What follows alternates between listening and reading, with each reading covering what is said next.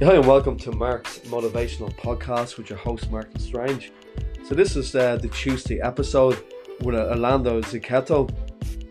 We're going to have a series every Tuesday around the area of neurolinguistic programming.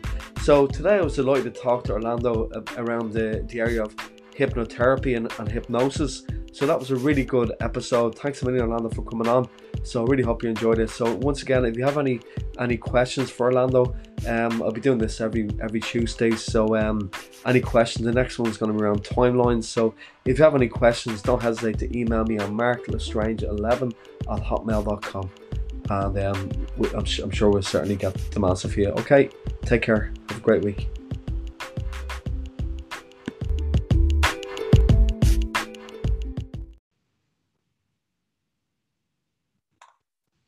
Hi and welcome to Mark's Motivational Podcast for this Tuesday episode. So today I'm delighted to be joined by Orlando Zucchetto again. We're going to do a series every Tuesday now based around neurolinguistic programming and the different modalities around it. So today we're going to talk to Orlando about hypnosis and hypnotherapy. So you're very welcome along again, Orlando. Thanks for doing this. Hey, thanks for having me along, Mark. I'm really looking forward to this. One of my favourite subjects. Yeah, great stuff. Brilliant. Yeah, it's me too. Yeah. So, I'll start off the first question today. Most people, when they hear of hypnosis, they think of stage hypnosis. For some people, it has a kind of a stigma attached to it. But what's the different types of hypnotherapy, Orlando? Well, look, I'll start off with that, Mark, and you're absolutely right. A lot of people have a reference point for the word hypnosis or hypnotherapy, and it's often what we've seen on TV. I mean, there's some awesome work by Darren Brown, Paul McKenna, and there are other names as well that are synonymous with this thing that's hypnosis or hypnotism and hypnotherapy. But just to unpack that a little bit, the first thing I'd to clarify is that often hypnotherapy and hypnosis are put in the same ball together. But what I'd like to clarify for your listeners and for yourself, for everybody, is hypnosis is the tool that's being used, if you like. It's the process. Now, hypnosis is used in a variety of different, or taught and utilized in a variety of different manners. A lot of people have heard of self-hypnosis. As you rightly pointed out, stage hypnosis, conversational, direct hypnosis, indirect hypnosis, and hypnotherapy, and hypnosis in a clinical environment. And clinical hypnosis is often either clinical hypnotherapy or clinical hypnosis. Now, I won't unpack everything because I know the whole episode tonight's not just an explanation. But what I'd like to clarify there is hypnotherapy is a form of therapy that utilizes hypnosis within the therapeutic model. So if you go along for hypnotherapy, as long as you're working with somebody, and I would certainly hope you are, you're going to see somebody who's qualified in what they do, then that person has learned about the therapy model that includes hypnosis. Now, that does differ from, for example, stage or street hypnosis. Stage hypnosis it's entertainment. 400 people walk into a room, a hypnotist comes out on the stage, and they're all expecting an experience, and most people in the audience will know before they go that the participants on stage will come from the audience. And that's wonderful. There's usually a suggestibility test because what that means is the hypnotist is going to get the whole crowd to put their hands together and say a few words, not in prayer specifically, but the hypnotist will say a few words. And some members of the audience will find, sometimes to their delight or to their amazement, that their hands just do not want to come unstuck. Well, no big surprise. The hypnotist is going to choose those people to come on stage. Now, it's not going along to those shows. And I've been to plenty of them. I enjoy the great fun. And I enjoy a lot of forms of different entertainment. I don't go to a music show to watch someone learn to play the guitar. I want the members of the band, all of them that are on stage, to be willing and able to do what they're doing. Yeah, so the hypnotist is setting up people that are most likely to want to be on stage and indulging in the process, if you like, and they're agreeable before they even get up there. There's no pressure, there's no need, there's no pressurization. You must come up. It's none of that. It's people are willingly going up on stage to create a show.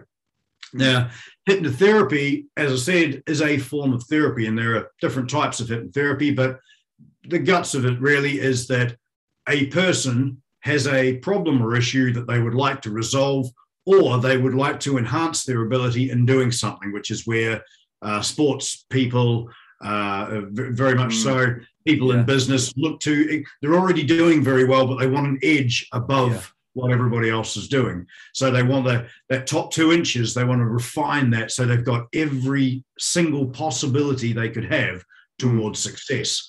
Now, that's very different to a stage environment, of course. You don't have an audience of 400 for a start.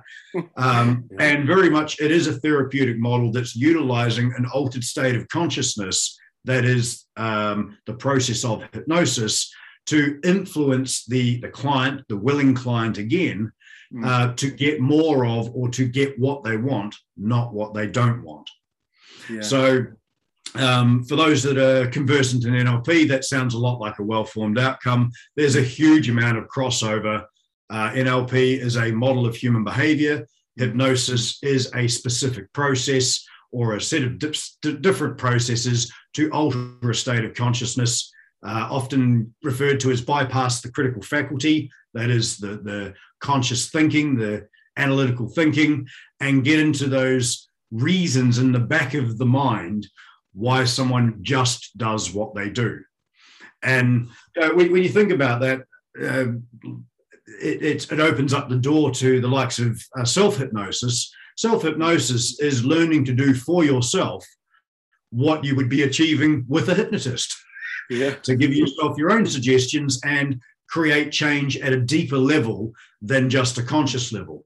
If anyone can create change at the conscious level, that takes a bit of determination, a bit of willpower, a bit of willingness to do so.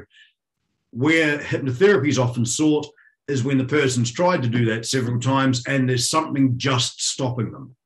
Well, they know that it's something inside themselves, it's something going on, but they don't know how to overcome it or get around it.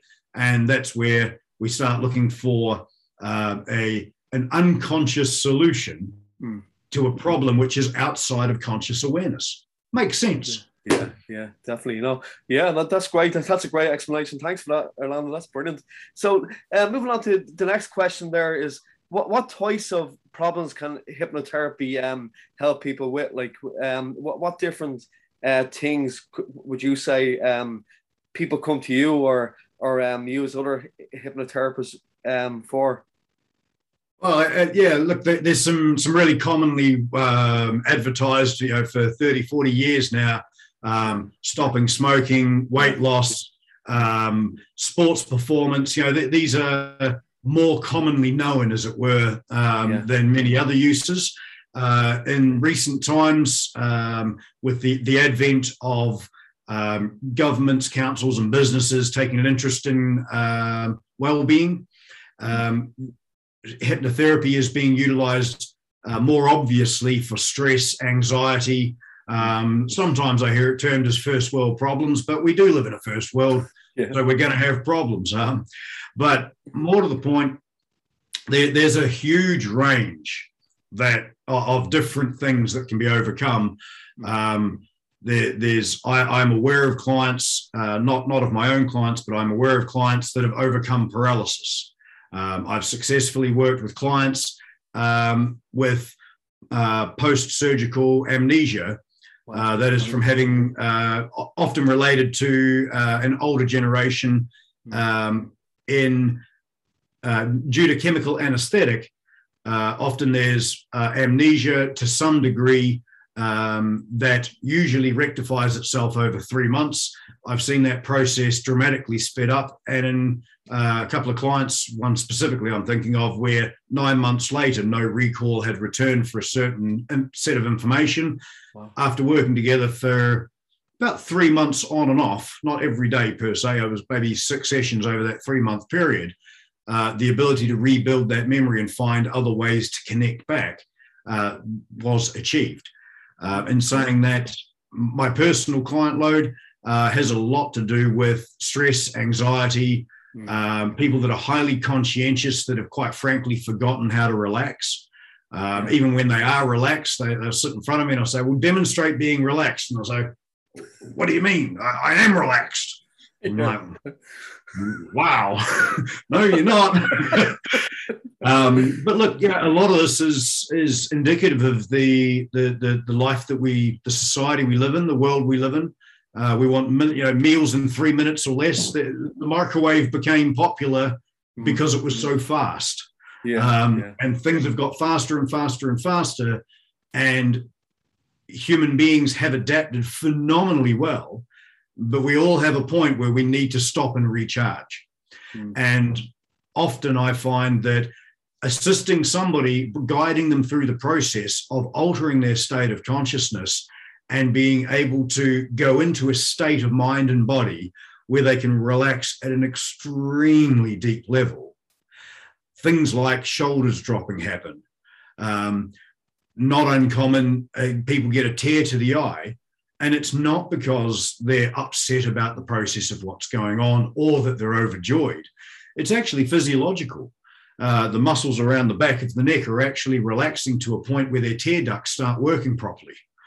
This is a natural process for keeping our eyes nice and moist, but consistent tension delays that from being possible.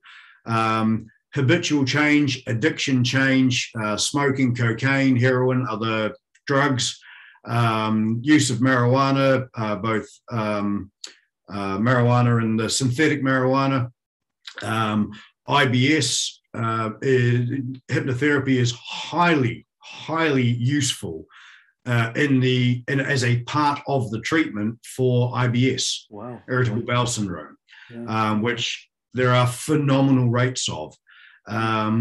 Weight loss, or as I would rather term it, weight management. I've worked at both ends of the spectrum with clients with anorexia and bulimia, or moving towards that direction in young people, unfortunately. And I say unfortunately because there is something heartbreaking about sitting in front of a 15-year-old who's on the brink of being hospitalized for being underweight. I'm not a parent myself, but my heart goes out to parents in that moment. And then I change and I step into my professional trousers, as it were, and it's game time on. You use every ounce of skill to help that person. And on the other end of the scale, rates of diabetes are through the roof worldwide because of diet, processed foods, sugars, And many of these people, if they could stop, they would, but they don't. Now, I personally think that from my own experience, I don't personally think, I know from my own personal experience, people that are coming to see me for weight management to reduce weight and are starting to have other physiological problems with knees, problems with ankles, diabetes and other heart-related problems. These people many of them are very, very hypnotizable. And that's a big chunk of how I believe they got there in the first place, because advertising is a form of hypnosis. Like advertisers, government agencies, they've known this for a long time. And to me, a big part of becoming educated in what is hypnosis, what are the foundational skills of it, of neurolinguistic programming, is the old adage, this was touted a lot in New Zealand, I don't know about here so much, but ignorance is no excuse. Not being aware of the law doesn't mean you're allowed to break it and get a pardon. But unfortunately, ignorance is maybe the reason. And to me, ignorance isn't a bad thing. It just simply means someone hasn't learned something. And in the realms of health, especially, well, to be ignorant, in my opinion, is a wonderful thing, because the moment you realize you can learn what you need to know to get what you want. Whereas a person that remains ignorant of what it is they need to know, they're in trouble, man. Like, how are they going to ask for help if they don't even know what to ask for? So the range of things that can be assisted with I'm hesitating legally to say the word cured. But the range of assistance, like for IBS, for example, on average, clients had report a 50 to 100% reduction in symptoms. Right. I've never worked with a person with IBS that's come back and said, well, that was an absolute waste of time. Nothing's better than it was. Nothing's changed. Now, I am not advocating that all IBS can be cured with hypnotherapy and it's all in someone's head, humans are a lot more complex than that. Yeah. In saying that, hypnotherapy and hypnosis are phenomenal tools for helping people self-manage levels of anxiety, levels of stress, levels of comfort, levels of relaxation. And anyone that's ever suffered with IBS or knows someone that has, there's good reason sometimes to be anxious. Yeah. And that state of anxiety, that perpetual readiness, it's a bad plan. It's not good for health. Every single client, I'm really failing to think of one client that I've had in the years that has not received benefit from the simple fact of learning how to use an altered state of consciousness to enhance their relaxation and well-being. Funnily enough, when people start sleeping better, that's another big one. When people learn to take mini breaks, learn to take effective rests, and as a byproduct or as a direct cause, they end up sleeping better, other problems just drift away. Yeah. Well, there's a reason the military in most countries for years has used sleep deprivation as part of their training because it puts a human being under massive strain. Well, for somebody that's just living their life under that form of strain, that may be presenting as a symptom of their problem, but when you start treating symptoms, funnily enough, problems start going away. Treating symptoms is a good plan. The root cause, that's another plan, but there's no reason why we can't do both at the same time. And I think that using every resource that we have, medical, complementary therapy, food intake, using every resource we've got to increase our health and well-being, I think that's a lot smarter than just going one's better than the other and arguing about it all day.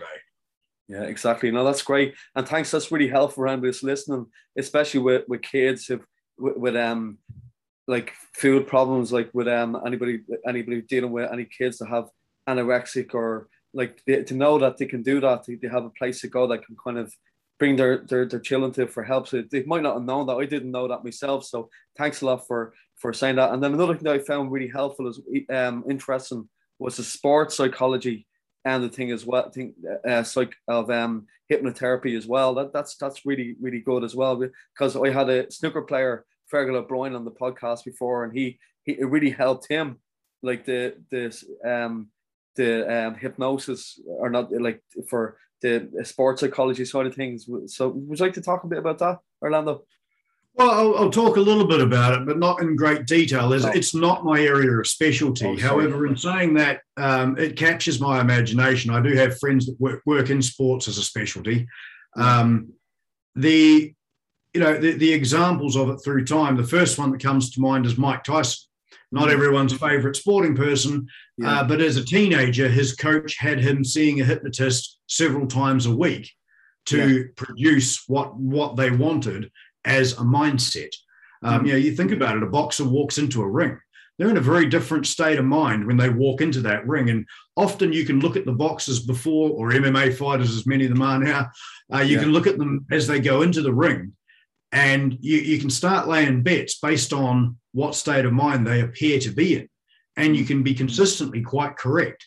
They're in a very different state of mind than they'd sit down and have breakfast with their children, for example. They're going to manage pain control. They want to distort time so that they can see things coming.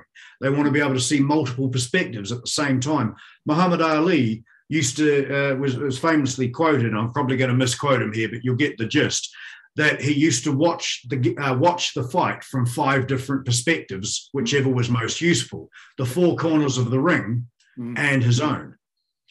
And he was using a form of very focused attention to decipher what the opponent was doing. That takes a state of consciousness outside of pure conscious awareness.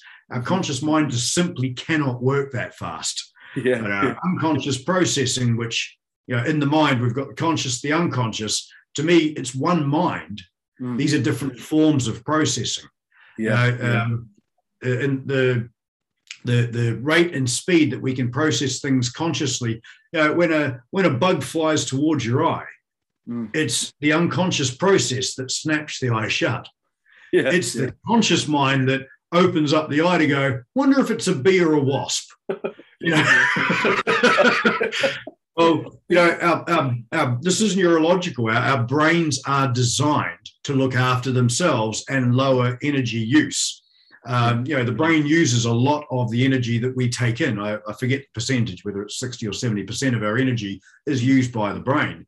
The brain, as a survival mechanism, wants to make things as low energy requirement as possible, which means making things familiar and doing them automatically. And, when we think about it like that, well, this hypnosis thing is not a thing. It's a process. And it's one that every human being has come across at some stage in their life in some way, shape or form. But I might be jumping ahead a little. No, that's great. No, that's really good. Thanks for sharing that with everybody. That's really, because I know that was something I had an interest in. That's great. And moving on, do you think everybody, in your opinion, can be hypnotized? Can anybody be hypnotized? In my experience, yes. And at this point, I think it really does beg to define what is hypnosis, which is kind of where I was just going. Hypnosis is not a thing. You don't go down to the supermarket and buy 50 milligrams of hypnosis to feel better. It doesn't work like that. It's not a product. You can't get a box of it. But it is a process. Very popular if it was. It absolutely would probably be more popular because suddenly if it was a pill, maybe it would be easier and quicker. But the fact is, it is that easy and it is that quick, and we've all done it before. Milton Erickson, who was often touted as the grandfather of hypnosis, or at least of Ericksonian hypnosis, he was a medical doctor and a hypnotherapist and a psychologist in the 50s, 60s, 70s.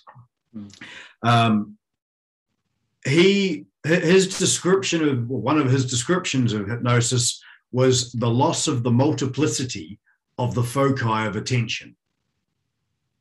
Now, he was a medical doctor in the 50s and 60s, so it had to sound fancy. It couldn't just be right. Basically, the loss of the multiplicity means to only have one thing left, or very few. If you lose the multiplicity, you have a very narrow focus of attention. So rather than hypnosis being a loss of control, and this has been proven over and over again by what people can accomplish, it's more so a state of mind and body where people are more focused and more in control of their sensory awareness than they usually are. There are multiple different things that can prove this. For example, excuse me, being a person in a state, in a hypnotic state, in a mind and body state where their awareness is altered, is often able to do things like, one example was Richard Bandler and John Grinder were working with a young fella, and just out of Gregory Bateson walked in the room. Your listeners can look up these names at some other stage, but Gregory Bateson walked in the room and he said, "Can you make him talk backwards?" And they thought, "Don't know." So Richard suggested to this guy who was in a very suggestible state of hypnosis that in a moment he would open his eyes, and when he spoke, he would say his sentences backwards. Now, two things surprised them. The next thing that happened was he opened his eyes and his next sentence came out backwards. Gregory Bateson then responded to him, also speaking backwards. Now, Gregory had learned to be able to do this while, anytime he liked. He'd practiced this as a skill. Why, I don't know, but not one of my life goals, but a cool party trick. The two of them had a conversation going backwards and forwards in simple sentences and both speaking backwards. So Richard then had him close his eyes and said to him, in a moment, I'm going to get you to open your eyes, become fully aware, and be able to explain how you just did what you just did. Is there any reason you that you wouldn't be able to do this? And the guy shook his head. He said, right, well, open your eyes. And a few moments later, when he composed himself, he said, it was like I could see the sentence I wanted to say, and I switched the words around backwards and just read it out. It got easier and easier. Well, I don't know about you, but I believe anyone could consciously do that if they wanted to with simple sentences, and it would take practice to get better and better with longer sentences. But to be able to do it at the drop of a hat, seconds after having it being suggested, I've played with this with several people. No one's been able to do it. Yet in a state of hypnosis, he was able to do it at the drop of a hat. Now, if that's possible, what else is possible? And to me, that's where it gets really interesting. Now, this is all direct hypnosis, where one person's the operator, if you like, one's the client or practitioner and client. There's a lot of work done by stage hypnotists in their introduction. Salespeople have been doing this for a long, long, long time. It's called conversational hypnosis. It's priming the client, setting things up before they're going to happen. And whether it be through, it's not direct. Salespeople, I've never met a person that walks in and says, now just close your eyes. And imagine, I've never had that. Yeah. But I have walked into shops and damn near bought things I had no intention of buying. Yeah. In fact, I've walked to the supermarket for one thing and come out with six. Something's going on there. Yeah. The way they kind of leave certain promotions and all that, to buy this kind of soup. I kind of read that before. If they see that kind of soup, they kind of magnetize them to buy other stuff. Like I get what you're saying. Yeah. Absolutely. I mean, look, there's one of the language patterns that I was reminded of just recently. A little alert came up on my phone, and it was an article written by the New Zealand Herald, New Zealand newspaper. Yeah. And the headline was something to the effect of FBI questioning technique becomes public. And it was the technique was effectively to make 3 statements that the person could prove in their experience in the moment, and then one that you want them to believe that they may not be able to prove. But if they say yes 3 times, the 4th thing increases the probability they're going to say yes to. Yeah. Now, on its own, this language pattern isn't going to make people bark like chickens or run around doing things that they don't want to do. It doesn't work like that. But stacking this on top of things, look, this didn't come from hypnotists. This is a language pattern utilized by presenters and hypnotists that was developed by salespeople. Now, well before I even heard of NLP or had an interest in hypnosis, in the mid and late 1990s, I was a sales executive in New Zealand in Wellington and Auckland, doing corporate sales. And on one of the sales courses I was on, we were taught this. And still to this day, salespeople do it. Why? Because it works. Yeah, exactly. And I absolutely love John Lavelle, who co-trains with Dr. Richard Bandler. He's a master trainer of NLP and of design human engineering. I love his explanation of hypnosis. Hypnosis is the exquisite use of language for a purpose. Now, language is verbal and non-verbal. I know your listeners can't see this, but when someone stands in front of you and they shake their head and say something like, yes, you're absolutely right, while shaking their head, something's not adding up there. Yeah. And it's a really obvious way of watching what's going on.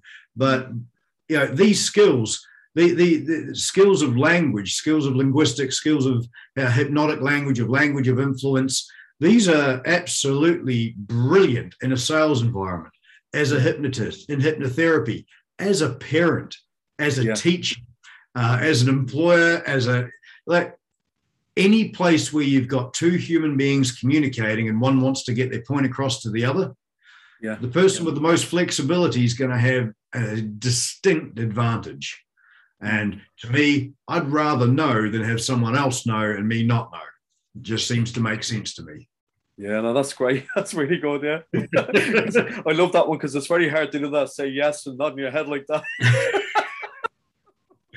Well, it doesn't even feel congruent. Trying to agree with someone while shaking your head side to side, it feels kind of funny. Well, there's a reason for that. Yeah, Yeah. Very good. Yeah. Can you give people? This is great. But can you give people a little takeaway of what ways you use hypnosis, hypnotherapy? Absolutely. To me, further from the statement made by John Lavelle of the exquisite use of language, to me, hypnosis is everywhere. Doesn't mean people are doing it particularly well. There are ethics to be considered as well, but that's a personal choice. For me, the biggest takeaway would be to usefully arm yourself so that you can communicate to other people in a way that you really want them to understand.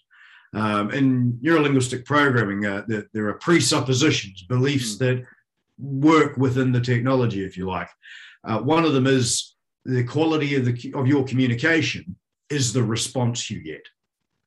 Because you browbeating someone else into agreeing with you if they do not understand what you're saying, well, someone needs to make a change.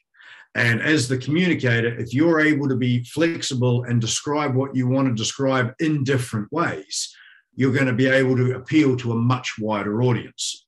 Or if you're speaking to one person, you're going to have a much higher chance of them receiving the message that you're actually wanting them to receive. We've got to be very aware. I think it pays to be very aware. We all work from our own model of the world. Yeah.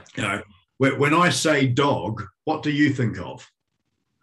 Yeah, a dog barking and what colour is your dog? What colour is the dog you're thinking of? Say it's a brownish colour. Brown. Well, that's really weird because I was thinking of a black dog, and I said dog, but you got the wrong one. How did that happen? Well, I mean, you see this happening all the time. In cafes and what have you, being more aware of how we use language and what it means to the individual using the language. Oftentimes, more often than not, people, when they are speaking to you in the same way they are thinking to themselves. Yeah. And this is where you get incongruities. I mean, I've seen people argue about the same point where they agree, but they're not explaining it to each other in a way the other one understands. And you hear statements like, "Don't you see what I'm saying?" Yeah. Another person will say, "No, I don't get what you just said."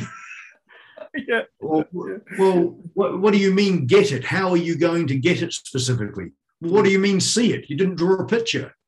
Well, I can see it in my mind's eye. Why can't you? Well, because I'm not you. Yeah, exactly. But when we start learning about these distinctions in language, we can start listening to them in other people. And honestly, the biggest takeaway that I would give, and not to mention this is by far the most comical role I've ever had in my life. The more I learn about language, the more I practice over time with students. I mean, whether I'm teaching to students and training or whether I'm working as a practitioner with individual clients or with groups, the humor quality is phenomenal when you start being more aware of ambiguities in language and how people are communicating one thing, but they seem to be saying another. And I think with a good attitude and a sense of humor, you can get through just about anything. Yeah.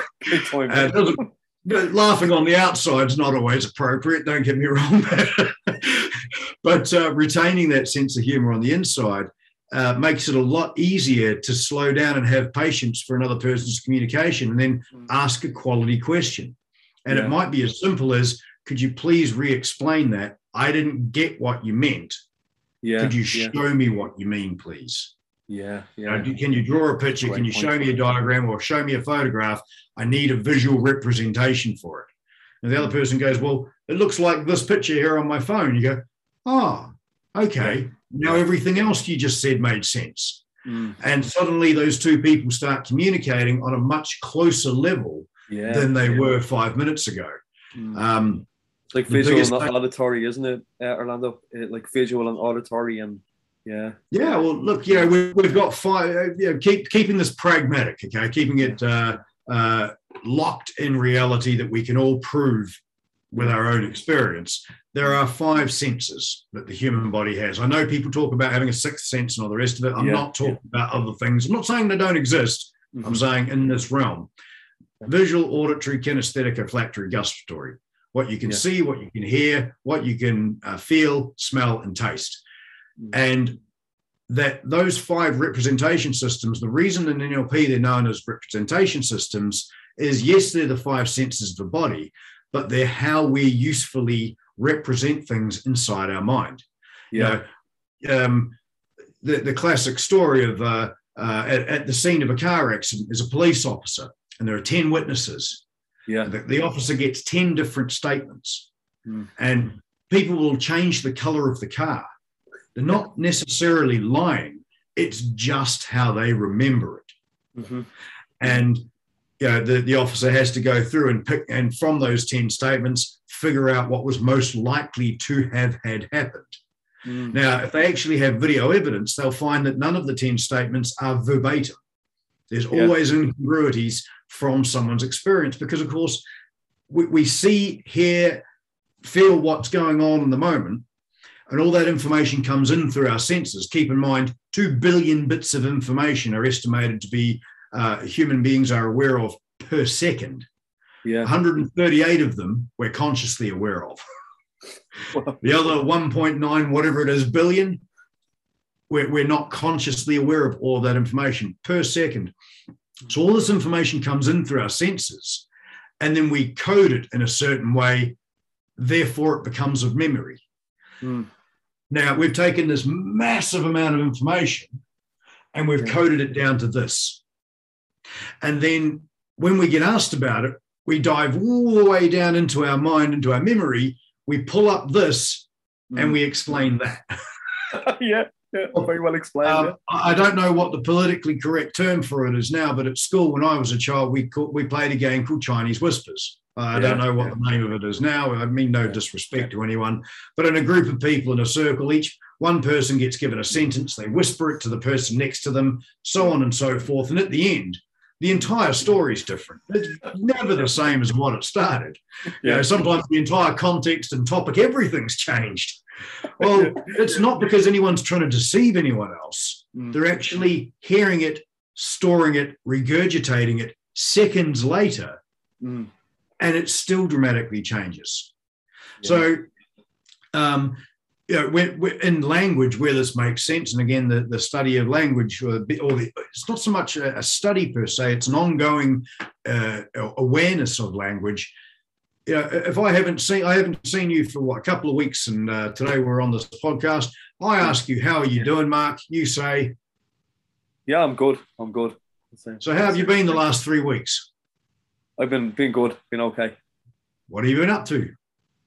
Doing podcasting and just going out with the kids, bringing them swimming, bringing them to the park and all that kind of stuff, So in 4 sentences or so, you've just represented 3 weeks of your living experience. You didn't even mention sleeping once.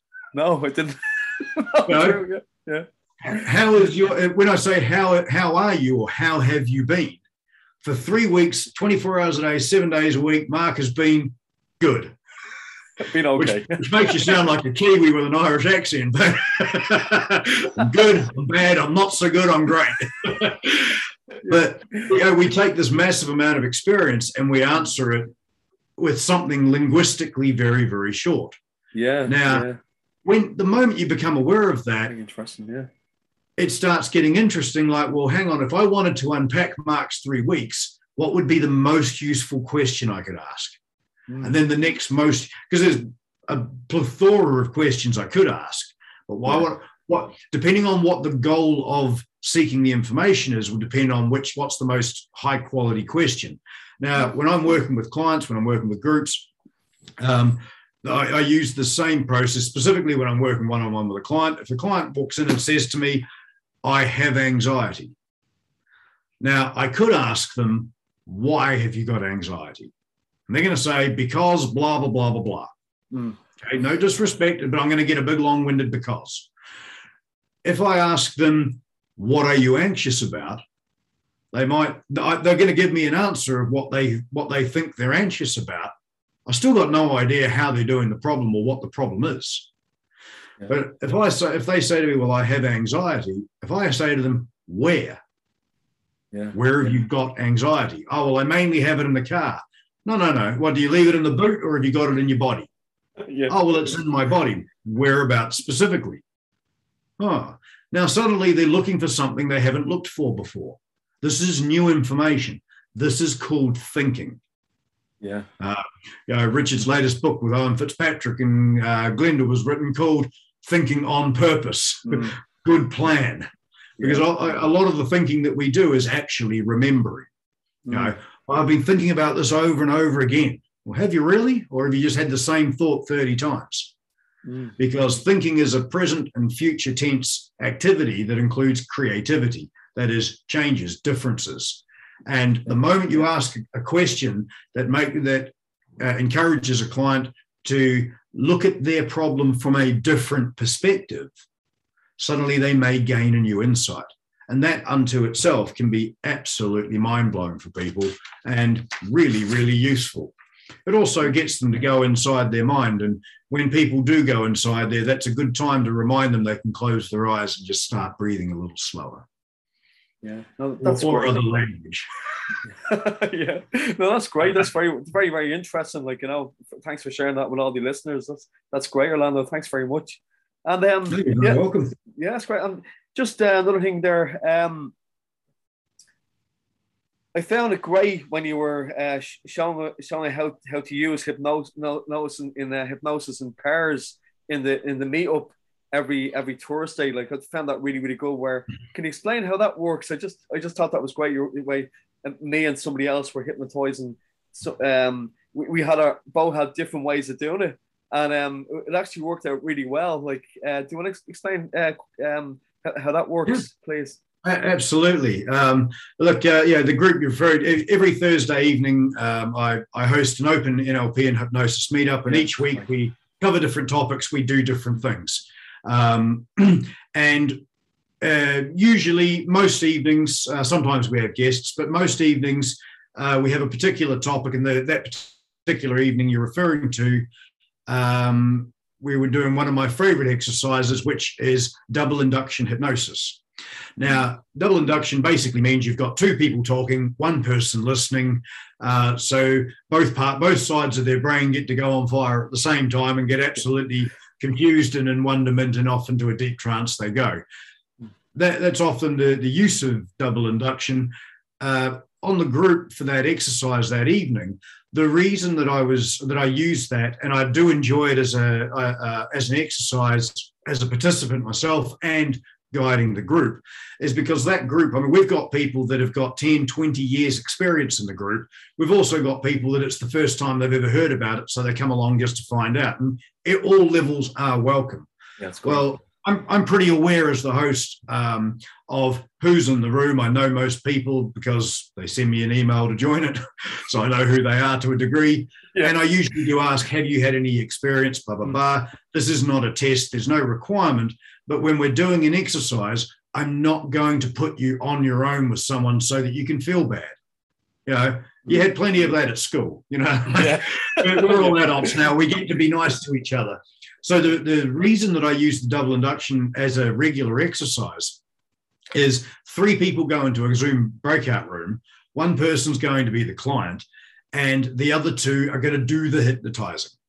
Now, I will usually, as best as possible, I will match people up to someone that has a higher level of confidence and competence with someone that's never done it before or has a lower level of expertise, or they've done it less, or they're just not feeling that great about it. They haven't used the skills a lot. And by working together, and obviously the more confident person simply begins the process, the other one gets to learn. And you get to have a go. And all that pressure of, if I get it wrong, what will happen? Don't worry about it. Yeah. It's all, there's someone else there. You're doing it as a team. And, I set very solid framework and parameters around what's going on, and we keep it very light. And it's not a deep therapy session. It's, we always choose topics like something that you just want to feel better about, something a good feeling you want to double in your life, fun things like that. Because the purpose of the exercise is all three people get to hear and experience each other's language and different ways of doing things. Everyone gets to have a go as the client and as the operator. So you get to hear it and feel it from both sides. And it ends up being a positive experience where everyone gets to have a practice, have an experience, learn what it is. And we have people come along and say, look, I've never done this before. I have no idea. And I'll say to them, look, I'm going to put you in with such and so, both who are very skilled at what they're doing. And if you're comfortable at any stage, just have a crack. And if you're not, be a passenger. Enjoy what it is, learn what you can learn, and ask questions. It's a big part of that group. The ethos of it when I began was to learn, share, and grow. And that hasn't changed. I love learning myself. I love sharing what I have learned. And I believe that growth is imperative. Change is happening. I just like to have something to do with the direction it's going. Yeah. No, it is great. It's absolutely great to meet up on every Thursday. Like, it's for anybody that's listening, you got to check it out. I put the links in the show notes of the last episode. But I know it's great, and thanks a lot for sharing out everybody and about the hypnosis tonight. It was great. It was really, really good. Yeah. Look, if anyone's interested, anyone that's listening is interested, have a look. I'm sure somewhere in the notes there'll be a link or contact Mark.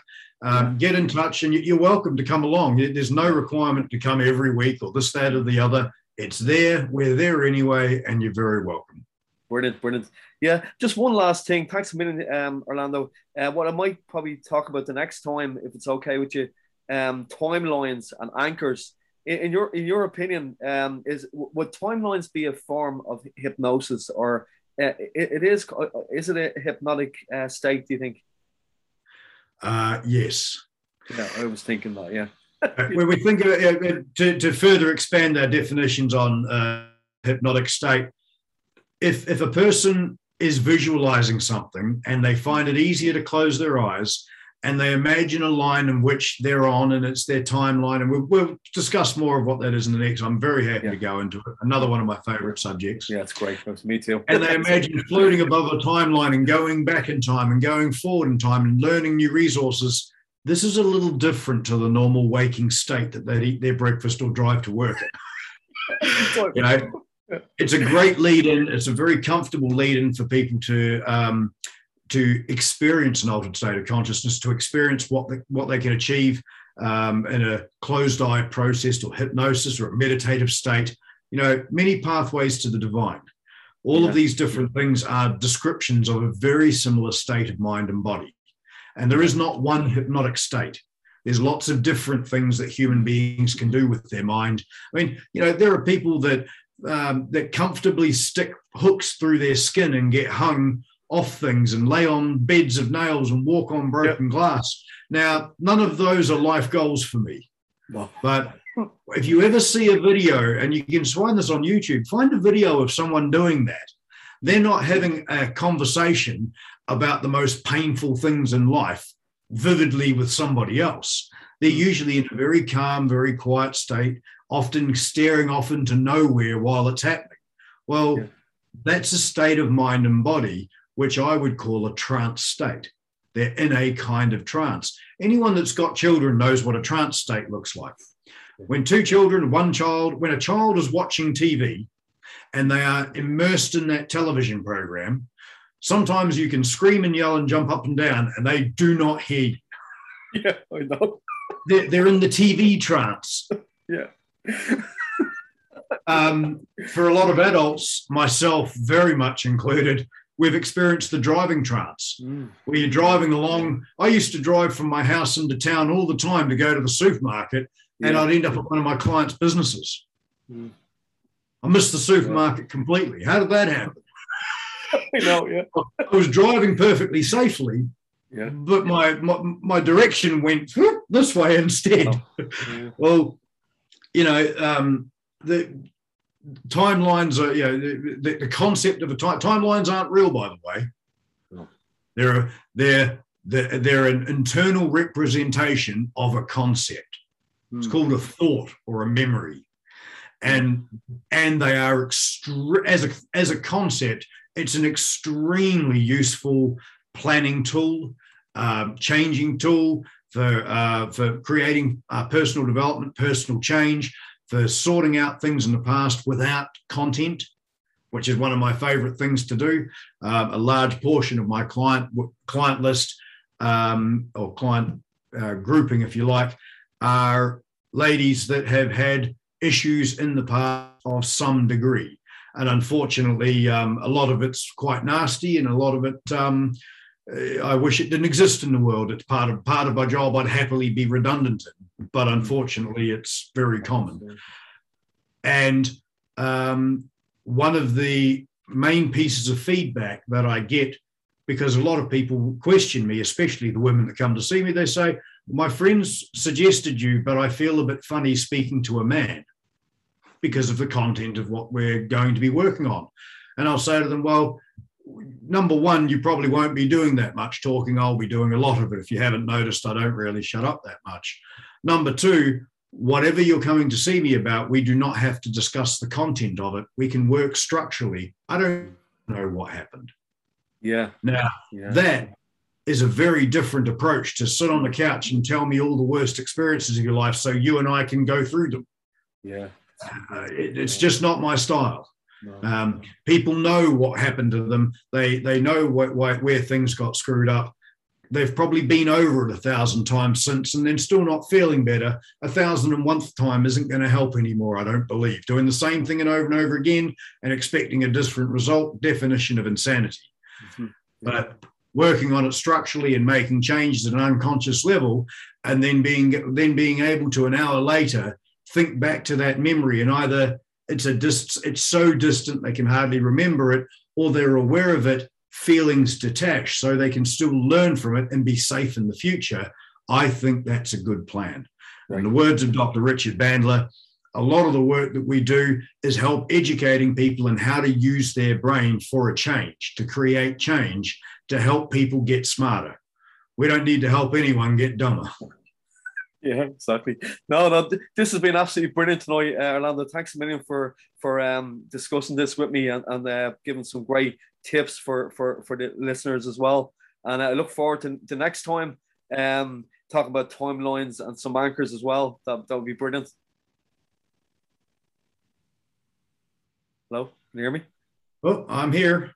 Can you hear me okay? A moment there. Sorry, that might be my end. Yeah, I know. Just looking forward to next time talking about timelines and anchors as well. So thanks a million again, Orlando.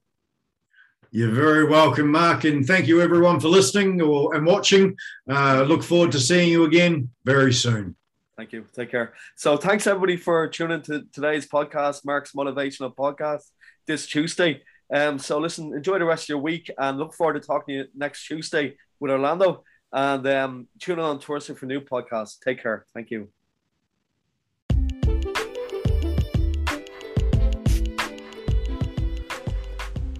Yeah, thanks a million for listening to today's podcast, Mark's Motivational Podcast with your host, Mark Lestrange.